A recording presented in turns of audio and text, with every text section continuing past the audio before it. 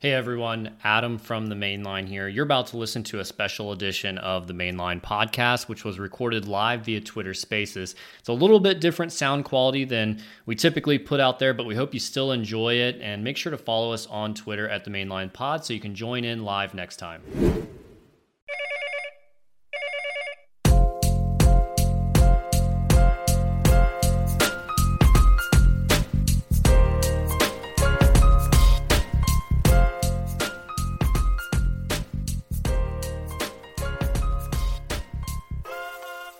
We're joined by some special guests this evening as well. We've got Captain 405, kind of the recruiting insider, gets thrown around quite a bit in the space, but someone that is definitely plugged into a lot of things that are going on in the recruiting world. And of course, Andrew Smith, a lot of you guys know him from different Twitter spaces, from other ventures that he's doing, around softball. Not too many people that know more about what's going on in the softball world than Andrew is, and we're expecting to be joined by Tattoo Baker here shortly to discuss some of those things. But guys, welcome in. Thanks so much for joining us this evening. Thanks for having us. I appreciate it. Yeah, definitely appreciate it. Yeah, and again, welcome everybody. We are in the middle of a live episode, a live Twitter Space edition of the Mainline podcast, and a lot of really good things that we want to discuss tonight and kind of dive into. Obviously, we are all ready to move on from the disappointing 6 and 7 season a year ago, and Saturday will give us many new firsts as it pertains to Team 129. Our first chance, obviously, to get a look at the early enrollee true freshmen. Obviously, the ones that come to mind, Jackson Arnold, Peyton Bowen, PJ Atabare. And it's also kind of our first real look at some of the transfers that we've got some high expectations for going into this fall. Desan McCullough, Rondell Bothroyd, Andrell Anthony, Reggie Pearson, to name a few. And it's kind of also our first look at some live action for some of these guys that are in the middle of some pretty serious position battles. So there's a lot to look forward to, and we've only got a few more days left until we get to see it. So just kind of throwing this over to you guys, Andrew, and just kind of talk to us a little bit about, just your initial expectations, maybe something that you're, looking forward to seeing on Saturday. And I guess we can, kind of start with the crowd, what expectations are for that. Yeah, I mean, I personally have pretty high expectations for the crowd. I think we had 75,000 last year. And I think, if you're on OU Twitter at all, especially dealing with former players in the NFL, there's the constant accusation of we love Baker more than we do Kyler. So I really want to make sure, at least for that, if nothing else, we show out for Kyler. But I think it's also just as important to show out for the huge recruits that we're going to have in attendance as well. So I would like to see at least 70K. I think that it would really be good to stay within that 5,000 range of that, but I would love to see us beat it. I'll feed you a little bit here, Tyler, because I want to hear your opinion on this one specifically, and I hope I don't steal your thunder on this specific question. But you and I, we come from a background working in the ticket office. We have a good understanding of how much that lower bowl at OU can fill. Probably about 60,000, I think, if I'm remembering everything correctly. But if you go online right now to seniorsports.com and you're getting your spring game tickets, you can buy seat locations, see the seat map and everything. I just checked a few minutes before we went live here. Sections, I think 3 through 8 are pretty much sold out. So we've got a long way to go to fill in that lower bowl there. There's going to be a lot of seats in the end zones that are empty right now. So I don't want to be Debbie Downer, but I think I'm a little bit more pessimistic on what we could be at. But Tyler, what are you expecting attendance-wise? And then we'll go to the captain here to round out that first question. Yeah, Adam. I fully expect Sooner Nation and the fan base to show up on Saturday. I don't think we're going to be close to what it was last year, hitting that 75,000 mark. Last year was kind of a perfect recipe. Lincoln Riley burns us, leaves for the West Coast. Excitement and intrigue around year one of the Brent Venables era.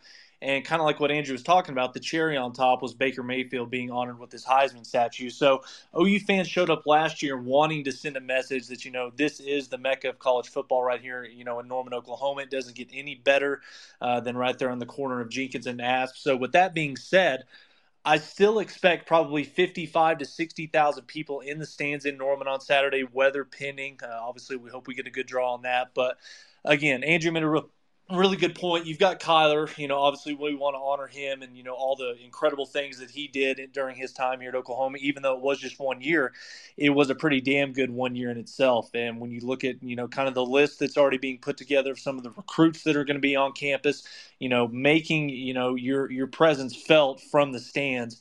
When talking about some of the elite home field atmospheres and some of the home field advantages. Oklahoma ultimately has to not just continue what they're doing, but they've got to, take another step forward ultimately, with this being our last year in the Big 12 and with what we're going to be expecting going into the SEC. So, again, if you haven't bought your tickets up to this point, get them, be there on Saturday, support the guys, make these recruits feel welcome. And there's not too many times a year. I think we only get 7 Saturdays in the calendar year where we get to go in there as a fan base and enjoy some live in-person football from the University of Oklahoma. And this is just kind of another one of those special days where once you walk out of that stadium on Saturday, you're already starting to turn the calendar. You're already starting to look forward to fall camp getting underway, and you see the season start line, vastly approaching. So expecting a really nice turnout from the fans on Saturday. I think it's going to be really special. Captain, we saw Ohio State get 75,000. That's the high water mark so far for a spring game this year. Do you think OU is going to be able to touch that? I don't think we get to 75K this year. I think it's probably going to be closer to 60 to 65 if I had to guess. But I think a couple of things that are going to be working in OU's favor for the attendance will be the weather, because I looked earlier this afternoon. I looked it up, and I think it's going to be good temperature wise and not too crazy with the wind either, by Oklahoma standards at least. So we'll see how that plays out. But I know ticket sales, I've heard the same kind of information on ticket sales that was mentioned earlier, but one other element that I know happened last year was that we had a lot of walk-ups last minute that came in. So hopefully there's a repeat of that, but we'll have to see. If I'm not mistaken, we had over 10,000 walk-ups last year. Which is pretty crazy from an operational perspective, just knowing who's going to show up, how do you staff everything. It sounds like a nightmare from Tyler and I's perspective from back in the day working in ticketing. But yeah, hopefully we get a good turnout. I think a lot of people, especially on spring game, do kind of wait and see what the weather's going to look like and then make their decision based on that. And it doesn't look like bad weather. No rain in the forecast at the moment, knock on wood. But could be a little bit warmer, but certainly not too bad. We've had worse in more recent years. Let's talk a little bit about on the field, what we're looking forward to, what we want to see from some of the newer players, guys that we aren't familiar with, specifically the new freshmen that are already on campus and some of the transfers as well. Andrew, I'll kick this one to you to kick us off here. Which player are you most specifically looking forward to watching and kind of locking in and seeing what they're able to provide to the Sooners this fall? You know what? I might give you a freshman and I might give you a transfer. I think freshman wise, a lot of people are going to say Jackson Arnold, and it's certainly not the wrong answer. But for me, I'm probably stuck between Peyton Bowen and PJ Adebawore. So those two are probably for me, just because I think that they're going to be more of a contributor this year, and so that's kind of the immediate impact I want to see. From the reports, everything, Jackson's doing great. So, yeah, I think those two. And then I think Bothroyd, as far as transfer goes, I think that's what I want to see, how he impacts the game, and especially in the run game.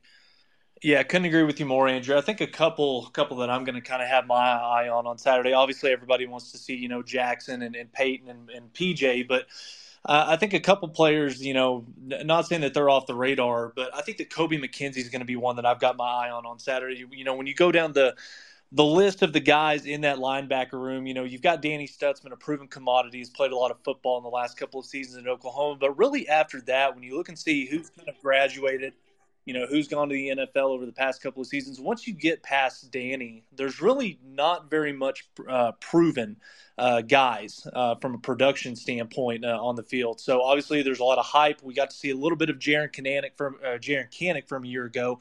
But Kobe McKenzie is one that there's been a lot of hype around, especially over the past 3 to 4 weeks of spring football. Obviously, you see the pictures, you see the tape. He's transformed his body. He's obviously taken his time with Jerry Schmidt very seriously, over the last 6 to 12 months. So, seeing what he looks like, in front of 60 to 70,000 people on Saturday. Andrel Anthony is another one, guys, that I think is going to be somebody that I'm going to have my eye on. We've talked about it time and time again, in past episodes when trying to, forecast the 2023 season.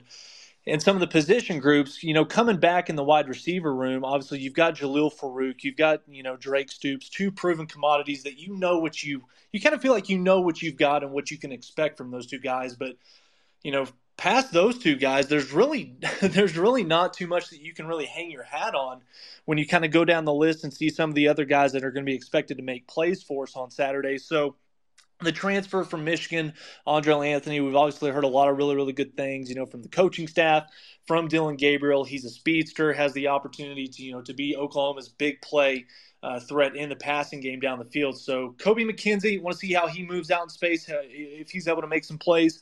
And then obviously Andrel Anthony and what this Oklahoma passing attack can kind of look like once we kick off here on September 2nd. Captain, I can't believe that everybody left this on a golden platter for you. So tell us why you're looking forward most to seeing Davis Beville and his transition to tight end.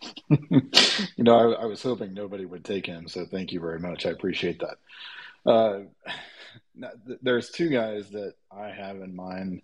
Well, really three guys. So among the freshmen, I want to see what Caden Green looks like at offensive tackle. There's been a lot of really positive buzz about him, starting in winter workouts and how he's handled those with Smitty and how that's gone.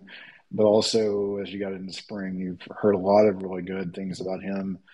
And he's gotten a lot of opportunities as they've worked through some injury issues at that position. So I'd like to see how he operates and just how he moves around, how ready he is. I'm also curious to see Trace Ford. I think we're going to get to see some of him. I'm not sure, but I've listening to some post-practice interviews from the media availability today. It sounds like he's been cleared here within the last few days and has started to show some of his ability. And obviously, it would be huge for the Sooners if he could stay healthy this year. But the reports out of that media availability sound very, very promising for Trace. So I'd like to see what he's got and if he can get some time in practice or in the spring game today on Saturday. And then I'm also curious to see Derek LeBlanc and how he looks. Again, a lot of really positive buzz through winter workouts about how he's acclimated himself to the college life, and more reports out of spring about just how he's put on some good weight and seems to be on a good track to be able to play to at least some extent this year. So very curious to see how he looks and from there, Jackson Arnold is obviously the talk of the town as far as how well he's taken to the playbook and the practices that he's put together. So I think everybody's going to be curious to see how he looks. But those are the main ones that I'm going to be keeping an eye on. Tattoo, we were just walking through the different freshmen and transfers that we're most interested to see what they're able to provide on the field this upcoming Saturday. Do you have anyone specific that you're looking forward to seeing the most that's a newer player to the Sooners? Gosh, let me just hold on to the Rolodex of players we just got, because there's obviously the late transfers too. Let me come back on that. Sure. I'll fill a little bit of time there because I think the guy that I had at the top of my mind here wasn't someone that was mentioned so far, and that's Josh Bates, the potential future at the center position for the Sooners. And there's obviously been the more recent drama around Andrew Rame and maybe some disagreements he had in practice earlier this week or last week. I can't remember when exactly it was, but it sounds like things are patched up there in that particular relationship. But he's a guy that I think Sooner fans have looked at and said, man, we wish we could get a lot more out of Andrew Raym in that center position, because that's the tip of the spear for that offensive line. And so what does Josh Bates look like? We've also seen, too, that recently the Sooners put out an offer to a offensive lineman in the transfer portal, a lineman from App State, a guy that was supposedly offered as guard, but who knows what that really means once, someone like that would actually transfer to OU. It looks like the staff might also be looking for another offensive lineman. I think there was one from Texas A&M that recently entered the portal. So it seems to me that offensive line, especially that interior, is the area that the coaches don't feel quite comfortable with what they have. So I think Josh Bates can go a long way as far as saying, hey, that's a reliable body that you can have even as a true freshman. And if he's able to do something impressive on Saturday, I think that will give probably a lot of confidence, not just for the coaches, but also for the fans as well. Tattoo, I'll bounce it back to you if you have someone in mind that you want to highlight there on just the incoming Sooners there. I want to see if Hollywood, makes a splash at running back. Obviously, we have, great dudes in the stable already with Sawchuk and, dang it, number 2. Barnes. Yeah, Barnes. So see if Hollywood could come in there, and also, too, dang it, it's the kid from Dallas area. Hicks. Yeah, Hicks, yeah. So if they can, the running back position, obviously, maybe Jackson, to see if he ever gets used. Obviously, if he's going to redshirt this year, he's got 4 in the bowl game. Honestly, you don't want him to play, but to your point, Adam, about Bates, if I recall correctly, I remember seeing something that he's working at guard additionally. So it might be something to watch for if he gets in the game at guard at the spring game at all. And I'll be honest, I said this in our Discord the other day, and I was like, is Josh Bates really about to become my favorite Sooner? I think probably yes. The kind of common theme with him is that he's mean. And we haven't really had that meanness on our offensive line since about 2018, 2017. So the kind of the comp for him I've heard a lot is honestly Creed Humphrey, as far as that kind of that just meathead that just loves to hit people. So really looking forward to see Bates. So I agree with you. Yeah, on that one. you look at some of the quotes that have came out of the media availabilities with Bill Bedenbaugh when talking about Josh Bates and kind of what he projects during the time over the course of his career at Oklahoma. There's a little bit of the skill set of Creed Humphrey, but the mentality and the way he plays the game similar to a guy like Ben Powers, where he's got a little bit of that nastiness, that aggression that he plays with. So obviously, expectations are going to be pretty high for Josh Bates. But again, offensive line is going to be something that's going to be really interesting to kind of follow. And I'm not sure how much you're truly going to be able to take away from what we see on Saturday. Obviously, no Walter Rouse. He's out with injury.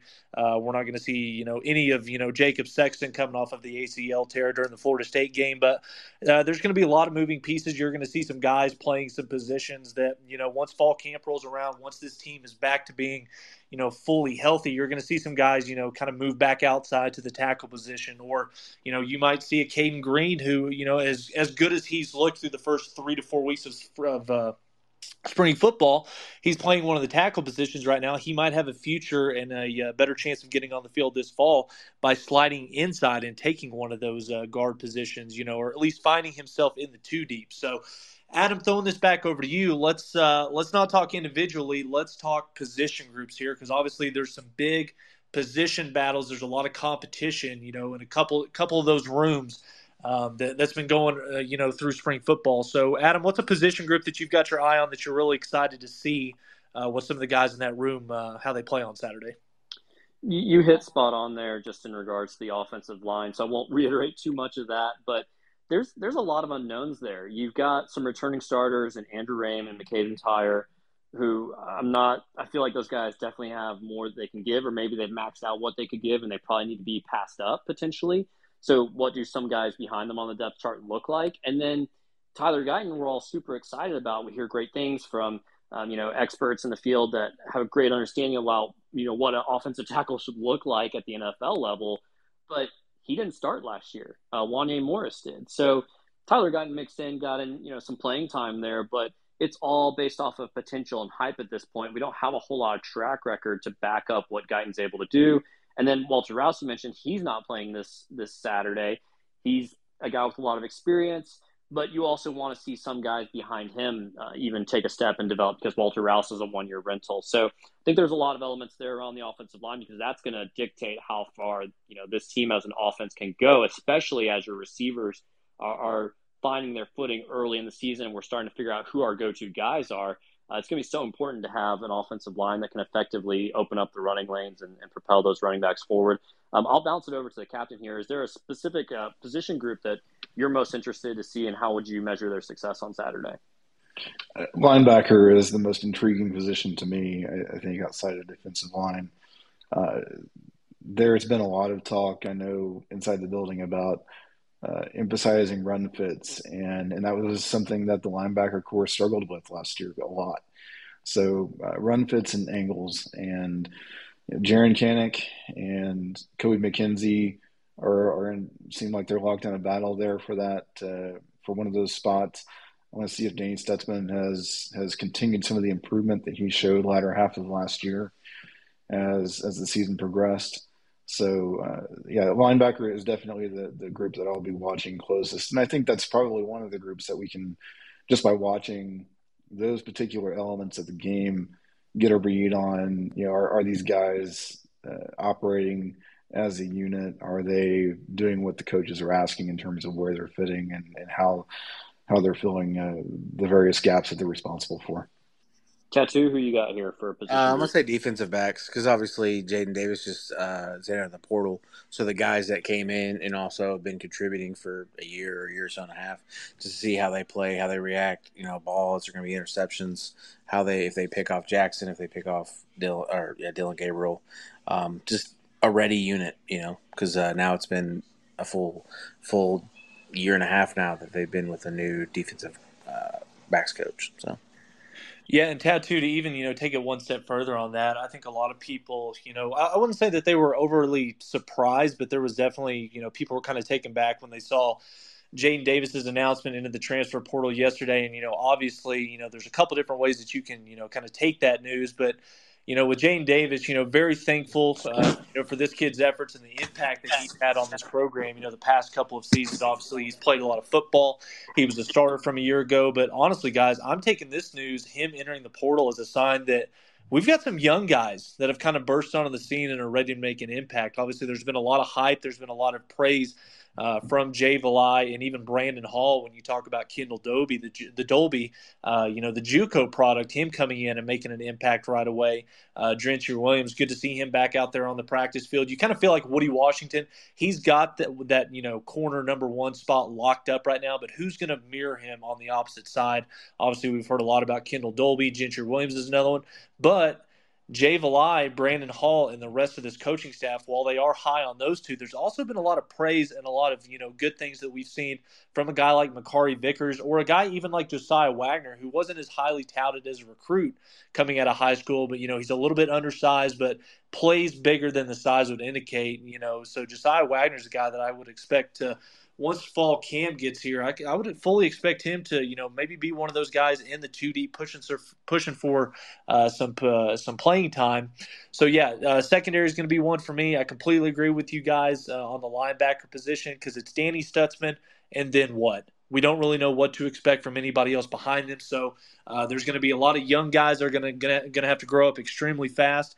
And one other guy that's currently not on campus right now, but outside of, Peyton Bowen, PJ, and Jackson, the five stars in the class, my favorite player in this class as a whole was Lewis Carter, the linebacker out of Florida. I think he's going to have an opportunity to come in. It's very difficult for guys that are not early enrollees as true freshmen to make their way onto the field and, in any type of, significant playing time. But I think that Lewis Carter, with his skill set, with his athleticism, playing that brand of football down in South Florida, I fully expect Lewis Carter, if he can figure things out mentally, I think he could come in and, take a few snaps away from some people. So that's another one for me. Andrew, we gave you last shot at this one. Is there a position group maybe that we've missed so far that you think is pretty important to be zoning in on this spring game?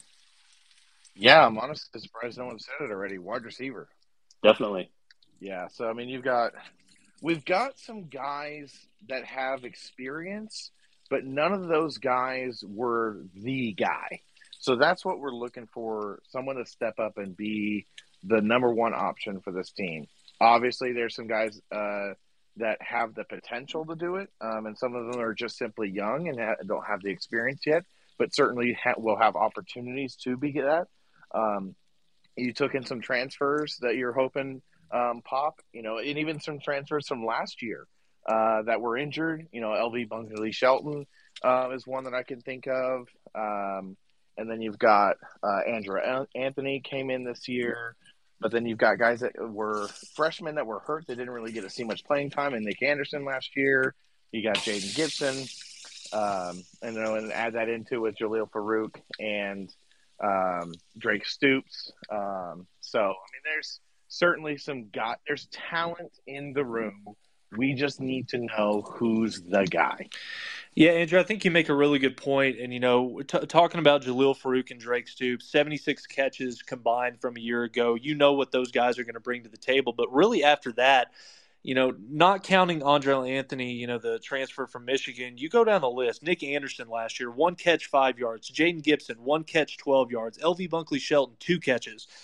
J.J. Hester, 1 catch. DJ Graham hasn't played a meaningful snap at the wide receiver position in a live game in an Oklahoma uniform. So, again, a lot of talent behind those guys, but it's just unproven at this point. And, I think that Gavin Freeman is poised maybe to take some snaps away from maybe a few people that were, more highly recruited. Obviously, we've heard a lot of really good things about him over the course of spring ball.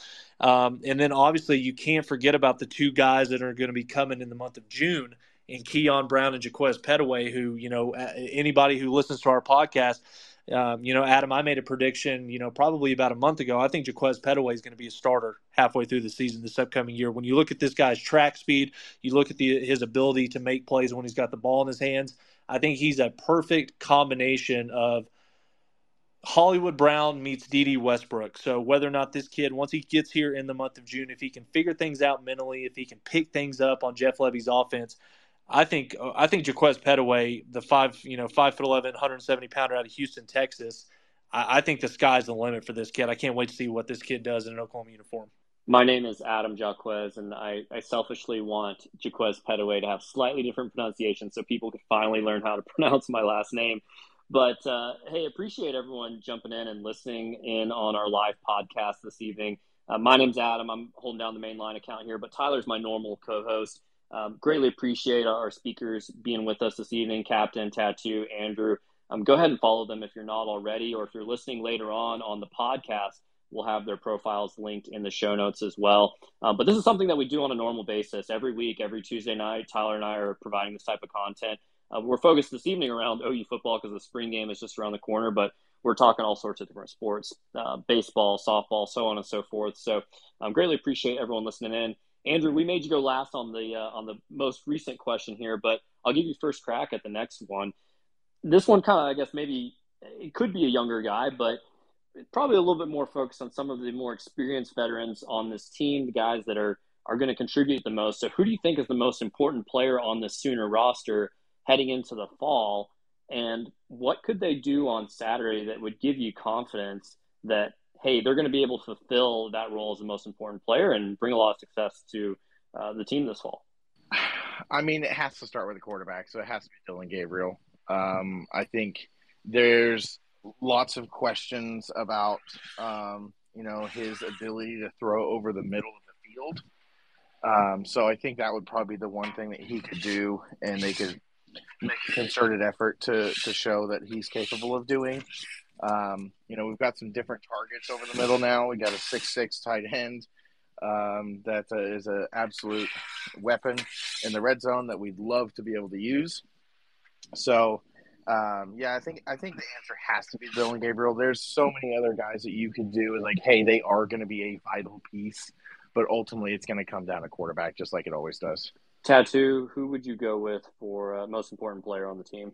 I'm not going to say Dillon because obviously Andrew just said that. I'm probably say defensive-wise. Do you say how Danny Stetson's moving? Say that. Obviously, wasn't it Tyler? Tyler said something about the linebackers. Right? I know Captain said something about the linebackers. Just see how they flow. Side to side movement. Obviously, hopefully, make them look like they have another gear. It's probably Danny for defense. Yeah, I definitely think that we're going to see a big jump in what the linebackers are able to do. Year two in Brent Venables' system, getting used to his coaching style, and obviously he's the best linebackers coach in the country, so you'd like to be able to see a huge jump there. Tyler, what do you have, and we'll round it out with the captain after you. Yeah, I mean, I think going down the list here, DG's obviously number one. I think you flip things over to the other side on the defensive side of the football. Stutzman, obviously, coming into this season, his junior year, this is his defense, and we've kind of there's been so much talk about expectations for this kid, especially once it was announced that Brent Venables was going to be the head coach at Oklahoma. When you talk about linebacker play at the elite level in college football, you have to start that conversation talking about Brent Venables. So now that Danny's had, not just one full season under Brent, but he's had a full offseason. He's able to go through spring football, and he's able to, continue to learn and continue to be developed by this coaching staff. I think that Danny, it is pivotal that he stays healthy next year and is able to be productive for this defense. And, I think that when you talk about lack of depth at some of these position groups or lack of proven depth, I think Jalil Farouk is also it's pretty imperative that he stays healthy so that he's able to be productive, because like I said, once you get past Jalil and Drake, there's not really too much that you can hang your hat on at this point at this point of the year. So my four would be Gabriel, Stutzman, Billy Bowman. I'm going to throw in there as well, even though I can't believe I'm about to say this, but secondary is not a position going into the season that I'm going to be too overly concerned about. I can't remember the last time that we've said that going into an OU season. But yeah, Gabriel, Stutzman, Bowman, and Jalil Farouk would be my four. That it's pretty important that these guys play all 13 games for OU next season. Well, Tyler picked pretty much half the roster there. Captain, who do you have? Billy Bowman is my pick because he's the quarterback of the defense to a large degree. Whenever he was injured last year, the defense wasn't great at any point last year, but they took a significant turn for the worse whenever he was injured at different points last season. So, he's obviously the most experienced or one of the most experienced guys, especially at that safety position. It's his second year in Brent's defense, and he's got a lot of ability. Obviously, I mean he's one of the better players on the team overall. So I think they've got a lot of depth and a lot of talent in that secondary, more so than they have in a really long time at OU. But if there's anybody that they could least afford to lose, it would be Billy Bowman. I'm going to go defensive on this one, and kind of how Andrew alluded to it earlier with Dillon Gabriel, the way that quarterback position obviously affects every other position on the field for offense. How about defensive line? I'm going to go with Rondell Bothroyd. We've talked about that a lot as far as how, they need to get a lot more pressure on the quarterback, but that vastly changes things and affects how the secondary is able to play. I think last year, and Tyler, you mentioned this, that, hey, you're not too worried about the secondary going into this year. And the secondary wasn't as bad as probably the stats or some of the scores indicated last season. They just had to cover for way, way too long. And so having an effective pass rush is obviously so critical, but I think you can just change so much of the dynamic for the rest of the team just with one player. So we really need to have a hit out of the transfer portal, and Bothroyd is our best chance at this point. So we'll see what he's able to provide there.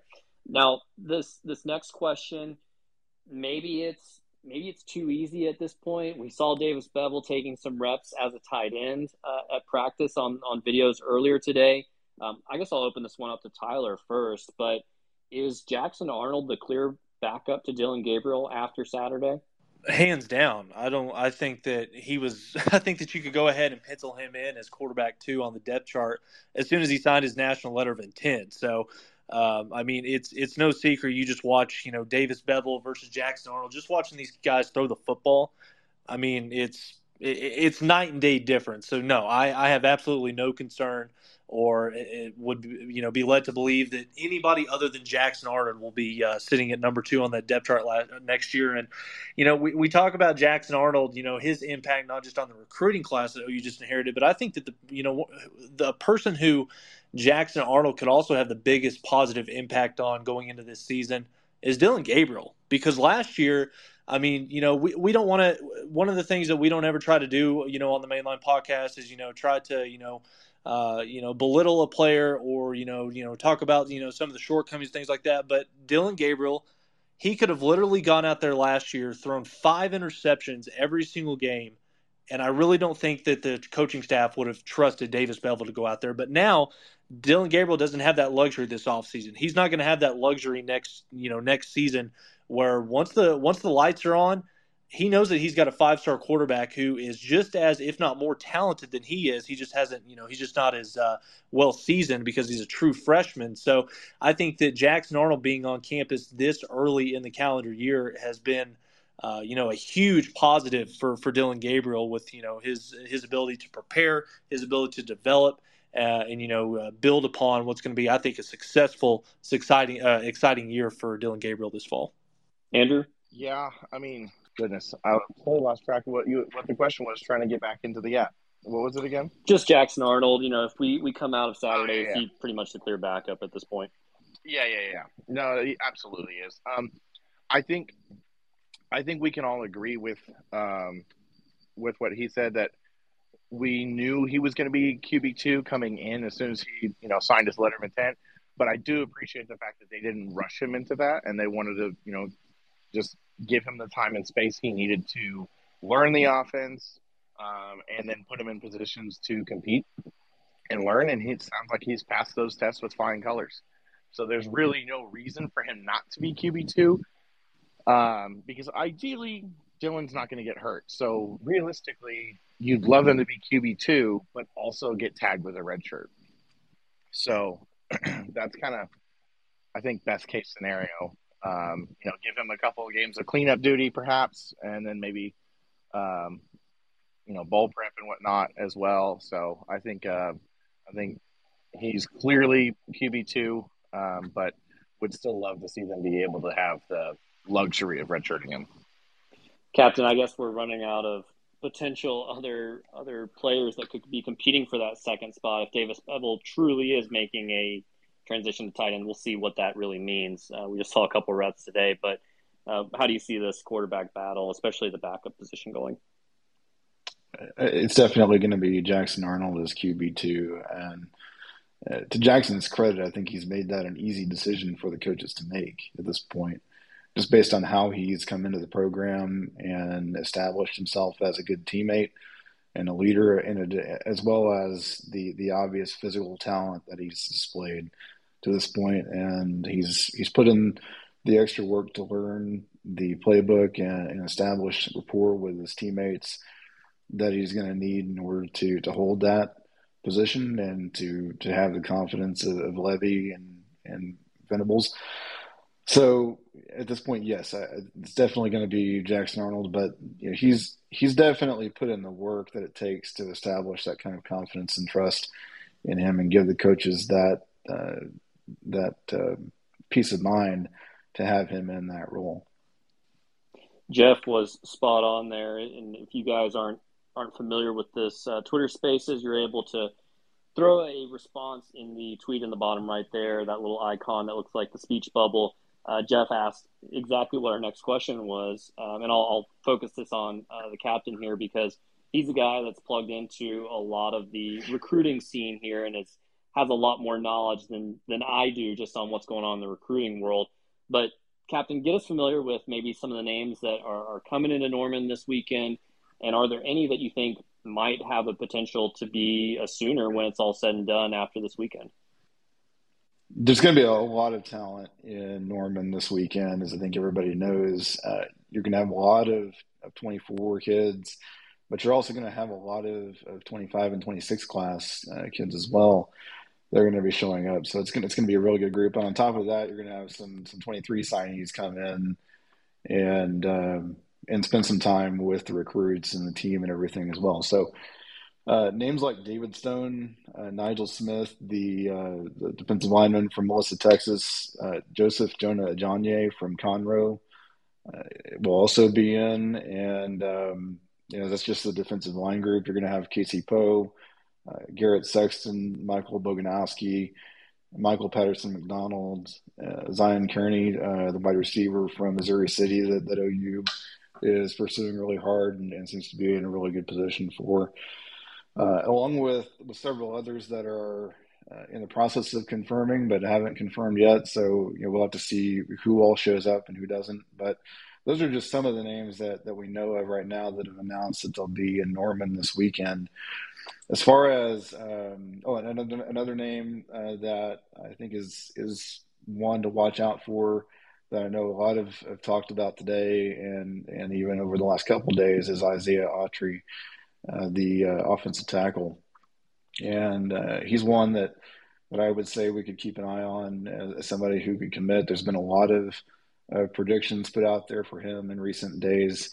And as far as how this weekend, I think, or how we should expect this weekend to go overall, I don't think it's outside of the realm of possibility that we could be looking at Autry as well as maybe one to two other commits this weekend.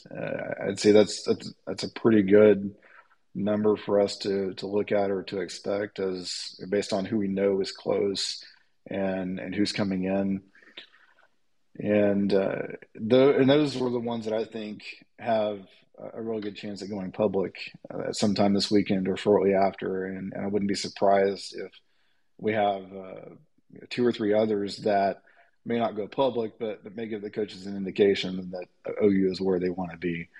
And then from there, it's a matter of, are they going to take visits or not, and what does their process look like? But I think there's a lot to look forward to, even outside of the game, for Sooner fans this weekend. I think there's a really good shot that we see some good news coming out of this. The timing of all that is the question for me. Is there's always a bit of an unknown there as far as when some of that information could come out. Is it going to happen during the visit? Is it going to be announced after?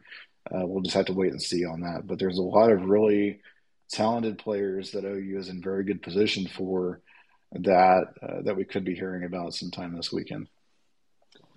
And the thing to remember too is this staff has seemingly knocked out of the park most, if not all, visits, at least that we've seen publicly.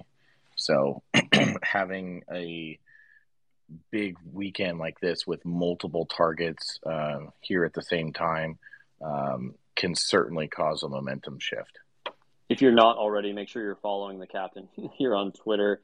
I don't want to say read between the lines might be the best way to describe it in the recruiting world, because there is a lot of guys that are making commitments, but they may not be as public, or things may go well, but they're not going to publicly say a whole lot. But I think the captain's a pretty good source that's plugged in, that's going to give you a good perspective on how things went over the weekend. And I will say Michael Boganowski, if I'm saying that correctly, is a guy that at least is just top of mind for me right now. He's from Junction City. It's about 20 minutes away from Manhattan, Kansas. So pulling a linebacker out of their backyard would be pretty awesome. He just came to mind to me earlier today because Kansas State got a basketball commit out of Bartlesville, which isn't necessarily close to OU, but it always hurts that a five-star player in basketball really isn't heavily considering OU, and Kansas State's able to swoop in. So definitely want to get the Cats back for that one. We've got two more questions, and then we'll wrap it out for the evening. I'll start with Tattoo Baker on this next one. Just big picture, and you can answer this however you want. If you want to throw out a record prediction, feel free. But what's your expectation for this season? I'll kind of put it in two categories. If you want to choose one of them, feel free. Are we looking at more rebuilding and roster overhaul this year, or are you expecting more of a contender team? Maybe not one that's going to win a national championship, but if you win the Big 12, you're right there in the running for a playoff spot. Are you looking at more of a contender team this fall? I feel like we're honestly like in Texas's like where they were last year, because obviously they upgraded. You want to be competitive in big games, right? Like they were, and then also to beat your rivals. So if we can beat Texas and also get lucky and be a contender for the Big 12, I feel like that's a plus. But if to be knocked out early, like the loss to West Virginia hurt, it even hurt even worse to Texas Tech. Like that obviously would be a negative for this year. But like to be in the hunt, kind of like Kansas State was last year, nobody thought that they were going to go like maybe with Oklahoma State and with Texas being kind of dominant, and then just kind of faltered. Definitely be a contender and then get lucky on a few games, but also to beat our rivals. So do that. I feel like it'd be a great year. If not, then it could be a negative. So Texas definitely, I think, will be pretty solid. It's easy to hate on them for what they've been over the last decade or so, but Quinn Ewers, basically was his true freshman year last year, and he had some moments, and he's only going to get better if we're not looking at it through crimson-colored glasses. So they'll certainly bring a lot of competition there. Tyler, how do you see this upcoming 2023 season playing out? Well, I mean, definitely expectations for this team, each and every year is to win the Big 12. And this year, obviously, there's going to be some hurdles. There's going to be some obstacles that this team's going to have to overcome, both internally, but when also, some of the opponents that are on the schedule. But, I mean, just looking at the 2023 schedule, Adam, it's very, very favorable. I mean, in my opinion, there is absolutely no reason. Arkansas State, SMU, at Tulsa, at Cincinnati, Iowa State. There's no reason why you should be 5-0 when the team, heads down, I-35 south to Dallas for OU Texas weekend. So, and then just kind of like every single year, OU Texas game, that can kind of not make or break the season, but that ultimately can springboard you, into what could be a pretty special season for Oklahoma. So, just looking at this, I think 9-3 is the ceiling, is the floor. I would expect 9-3, 10-2. I think that there's still too many question marks, and I think also there's a few teams in the Big 12 that are also, I think, going to be a little bit better than what people are giving them credit for at this point right now on April 18th. So I fully expect 9-3, 10-2. Wins and losses, yes, that's ultimately what we judge this team by, but not to be, doing too much forward thinking or, looking too far down the path, but I mean, we're all feeling it. The move to the SEC here in 2024, it is coming. So we're all trying to look at this roster and try to forecast how we stack up with some of not just the elite talent in the SEC, but when you get into that schedule and you're facing, those tough physical opponents week in and week out, do we have the roster makeup to be able to compete on a full, 12-game schedule? And right now, I think that we're definitely sitting in a better position than we were this time a year ago, but there's still a whole other level that we've got to get to as a program. So, yeah, I'm gonna be judging this season by wins and losses, but growth and development across the board, both coaches and players. I want to see everybody take a positive step in that direction because a big move is coming. Andrew, are you thinking that this team can reach that ceiling as well? Yeah, I mean, I think there's expectations for just putting on that uniform. And then we have to put on the reality glasses and take a step back and go, okay, so here's what we want to see every single year because this is our expectations. And then here's what we really should probably be expecting. And I think, honestly, the line of that is probably somewhere right in between. So I want to look optimistically, but I definitely do see question marks. But obviously, having a soft schedule lends its assistance. But you got to take care of business, and you can't trip up on something that you have no business of. So I think that 9-3. I've said this before. I said this at the end of last year. I'm not coming off of my 9-3 prediction. However, I have hopes and can see a path to higher success. And some of that's just my PTSD from last season, if you will, because I had a very similar mind last year. But having that said, it's very much a make or break year for Brent Venables. And in just the eyes of many. I'm not necessarily saying I'm putting that pressure on him, but you just kind of see it around where the expectations of success and showing a clear path to success and sustained success is riding on this season. So you definitely have to hope that they feel that and they can push that into wins. You are right in line with how my brain kind of thinks about things, Andrew, because yes, when you put on that uniform, championships are expected. I think that's going to be that's another conversation as far as that adjustment as we move to the SEC. But yeah, if you asked OU fans before Brent Venables ever coached a game, it was, in year two, what do you think that team's going to be? I don't think anyone would say 9 wins was good enough in year two, but the standard kind of got reset. So I'm of the opinion that, yeah, you need to win 10 plus games. You need to be competing for the Big 12 championship, especially with how easy the schedule is. But then at the same time, I do have to be realistic about, yeah, there's some real question marks, on the interior of both sides of the line. Specifically, there's lots of new faces, all across the board. We're still trying to recover some of the roster and raise the overall talent level. So it is certainly tough to have expectations, but also have the realistic aspect of it. Captain, I'll let you finish us out here. What is your expectation for the upcoming fall? With the schedule and with the kind of improvements and with the roster improvements and the expected level of performance based off of that, I'm expecting 10 wins. And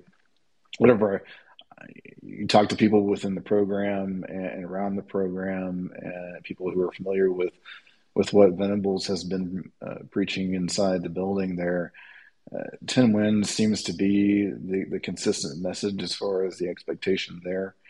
And then along with that, I think that you've got to win the conference title. And I've bounced back and forth in my mind about, should it be just a conference title appearance, or should the expectation be to win? And for me, if you're going to maintain the recruiting momentum that you need in order to compete with the SEC and not suffer some sort of a letdown on the recruiting trail and within your own program, I think they need to push to that 10-win mark and get to that so that they can be in the best position possible as they make that transition. Will they be okay if they win 9 and maybe lose in the title game or don't make it to the title game? Yeah, they'll be quote unquote fine, but I think you've got to have 10 wins as the baseline, and I think it would be disappointing, or I don't know if a failure may be too strong a word, but it would definitely be disappointing if they can't get to that 10-win mark, because if they don't, then in my mind that means that the defense isn't as improved as we're hoping or we're expecting. Maybe Dillon it has a tough year, or some of the wide receivers don't produce like we need them to. Something has gone wrong at that point, and then that creates a whole new set of questions within the fan base and also on the recruiting trail as well. So it just doesn't. It creates more things you have to overcome. But the good news is I think that OU is in a position to meet that mark of 10 wins and winning the title of the Big 12 in their last season. But there's a lot of unknowns that we have to answer, and hopefully the spring game will give us at least the beginning to some of those answers. We'll have to see how it plays out, but it'll be interesting to see. Yeah, Adam, I think in a perfect world, you couldn't script it up any better than for Oklahoma in their final season in the Big 12 Conference with everything that's gone on, whether it's Bob Bowlesby or with everything that's gone on in the last, 12 to 24 months with the SEC transition being made known to the public. You couldn't script it any better than for Oklahoma to walk off that field in Arlington the first weekend in December, win that Big 12, take that trophy, and bounce out of this conference and head into the SEC. So, Adam, I'm honestly kind of surprised, and Andrew, Captain, we made it this far into this episode without talking about Dasan McCullough, Justin Harrington, the famous cheetah position. So I know we talked about linebacker position, and we'll kind of put a bow on this and wrap things up. We talked about the linebacker position and Danny going into year 3. This is his defense. I know a lot of people, I'm especially one of them, that are excited to see this kid take another step, because I think that the sky's the limit for what this kid is going to have the ability to do. We all talk about Kobe McKenzie, Jaren Kanak, but when you look at Oklahoma losing Deshaun White to the next level, now you've got the kind of the two-headed monster right now, Justin Harrington, who's a little bit further ahead right now from everything we're hearing over Dasan McCullough. But you just talk about the athleticism, especially from the guys in the front seven. I think that Oklahoma, they're pushing all the right buttons, and they're starting to transform this roster to where they're more well-equipped to, one, not just run Brent's style of defense, but two, once you get into the back half of this season, you've got the depth at some of those key areas to where, you can play that consistent, tough brand of football for all 12 games. And I think that this is going to be something that we're going to kind of get our first taste of on Saturday. And I think we're going to walk out of that stadium on Saturday extremely optimistic. And very much looking forward to that first weekend in September when Arkansas State rolls into town. 100%. Appreciate everyone joining in and listening tonight. If you're not familiar with us, I'm Adam. I'm from the Mainline Podcast. Tyler's my normal co-host over at the Mainline. If you joined us halfway through, want to hear the rest of the conversation, make sure you're subscribed to our podcast wherever you listen to podcasts. We've got a tweet in there with the link on there, and you're able to go back. We'll have this episode up later this evening. And make sure you're following all of our speakers as well. We greatly appreciate them giving us their time this evening to provide their insights on just the spring game, the recruiting, everything that's going on here as we launch into another season of OU football, hopefully one that brings us a lot more success and excitement than we saw last season. So greatly appreciate everyone listening, and we will see everyone again next week for another episode of the Mainline Podcast.